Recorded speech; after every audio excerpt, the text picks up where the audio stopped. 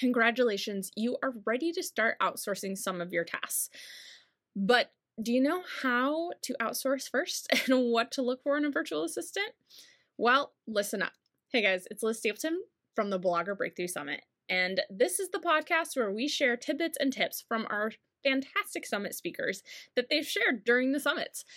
Today, I'm excited to be sharing some of Kayla Sloan's tips that she shared during the 2020 Blogger Breakthrough Summit.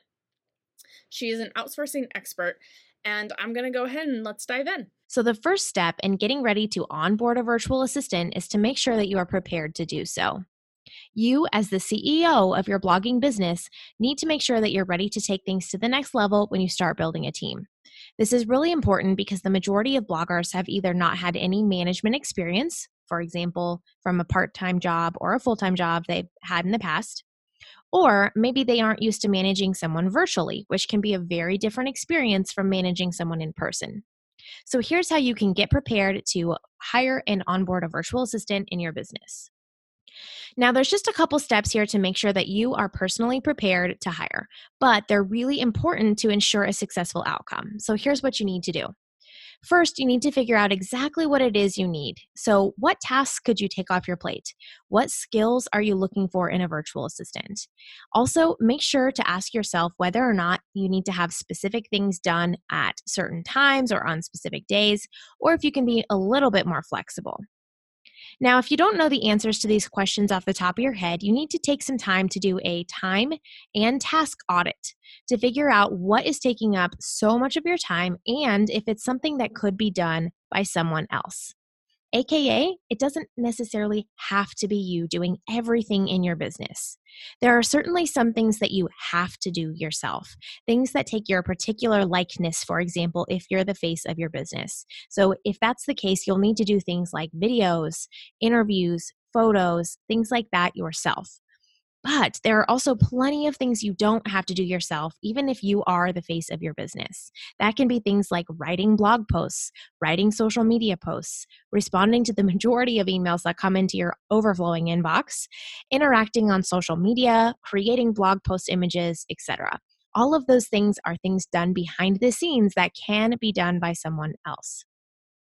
Now, the bonus perk of doing a time and task audit is that you'll figure out exactly how long it takes you to do some of these things. So if you end up outsourcing them, you should know about how long they'll take your virtual assistant and about how much it'll cost you if your virtual assistant charges hourly. Now, the second thing you need to do to get prepared to hire a virtual assistant is to make sure that you're aware of and know your own personality.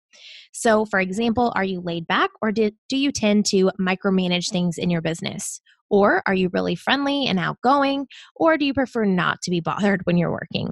These personality traits will also affect who you'll want to work with in your business and who could be the best fit for you personally. Now, the third piece here is that you need to learn to let go. And that can be easier said than done for sure. But now is the time to prepare the expectation that you'll have to let go of some control and a part of your business in order to onboard a virtual assistant. Realize that the virtual assistant will have to do some things that you don't have the time and energy to do, but that they may not or probably won't do them the exact same way that you will, unless you have an extremely detailed written out process. But even then, your virtual assistant may do things slightly differently than you would have done them yourself. And you have to be okay with that. Now, the truth is you can still demand very high quality work and recognize that even then it may still be done slightly differently than you would have done it. It also comes back to that old saying that done is better than perfect. So you have to recognize and know that that's going to have to be okay as you get ready to outsource and hire a virtual assistant. Okay, so time to take action here on this first step. So again, first, if you don't know what to outsource or you don't know the answer to the questions we talked about earlier, it's important to do a time audit to see what is taking up the biggest chunk of your time. After you see what's taking up all of your time, the second thing you need to do is to decide what you want to outsource first. Now, I will also say that that doesn't mean that you can't outsource some more of those things from your time audit later.